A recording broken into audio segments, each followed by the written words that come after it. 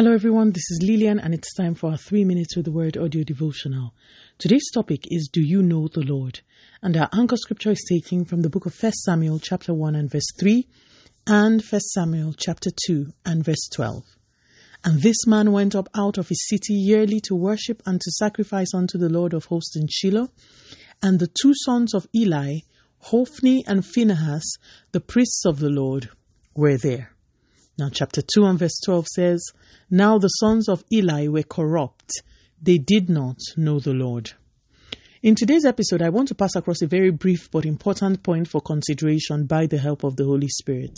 In 1 Samuel 1 and verse 3, the Bible, in giving us some description about Elkanah's annual visit to Shiloh, includes very interesting information. The Bible says the two sons of Eli the priest, Hophni and Phinehas, were there. Every time this guy came from Ramah to worship in Shiloh, these guys, Hophni and Phinehas, were there. They were always present, night and day. They officiated activities. They knew the ins and the outs of the temple. They were present. Verse 12 of the next chapter then gives us further information about these guys. Now, remember that they were always in the temple. Elkanah came once a year, but these guys, Hophni and Phinehas, were always there. Verse 12 then tells us that these two guys did not know the Lord. I am hoping that the point is clear already. You cannot equate your presence in church or even the frequency of your activity to knowing God or being saved.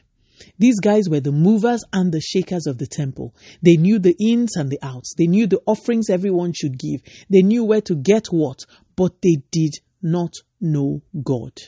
This morning, allow me repeat the point. Activity does not equate to intimacy. Someone listening to me needs to do an audit. Yes, you are always in church. Yes, you serve in so many departments and capacities. Yes, you are knowledgeable about your denomination and you are even a go-to person for those who need to know more about it. But do you know the Lord of the work you are doing? More importantly, does God know you? There are people who were born into church who think they are Christians because they have been around church for a long time, yet who are not saved. Duration is not the same as salvation. There are those who start out knowing the Lord and loving Him, but allow themselves get distracted by much service and no longer even keep tabs on the God who they claim to be working for. Do not get me wrong, service is an integral part of our walk with God, but you must be walking with God for your service to amount to anything. So, do you know the God you claim to be working for? Let us pray. Father, in the name of Jesus, thank you so much for your word. Lord, we pray for the grace to know you before we jet out into serving on our own terms. Continue to take all the glory, Almighty God. In Jesus' mighty name, we have prayed. Speak to you again soon. If you are blessed, please drop me a line on audiodevotional@yahoo.com or on our website at www.3minutesaudiodevotional.com. You could also follow us on Facebook, Instagram, YouTube, and Twitter at 3 Minutes Audio Devotional. Remember, wrapped up in God's word is all you need for your change to come. Love you and bye.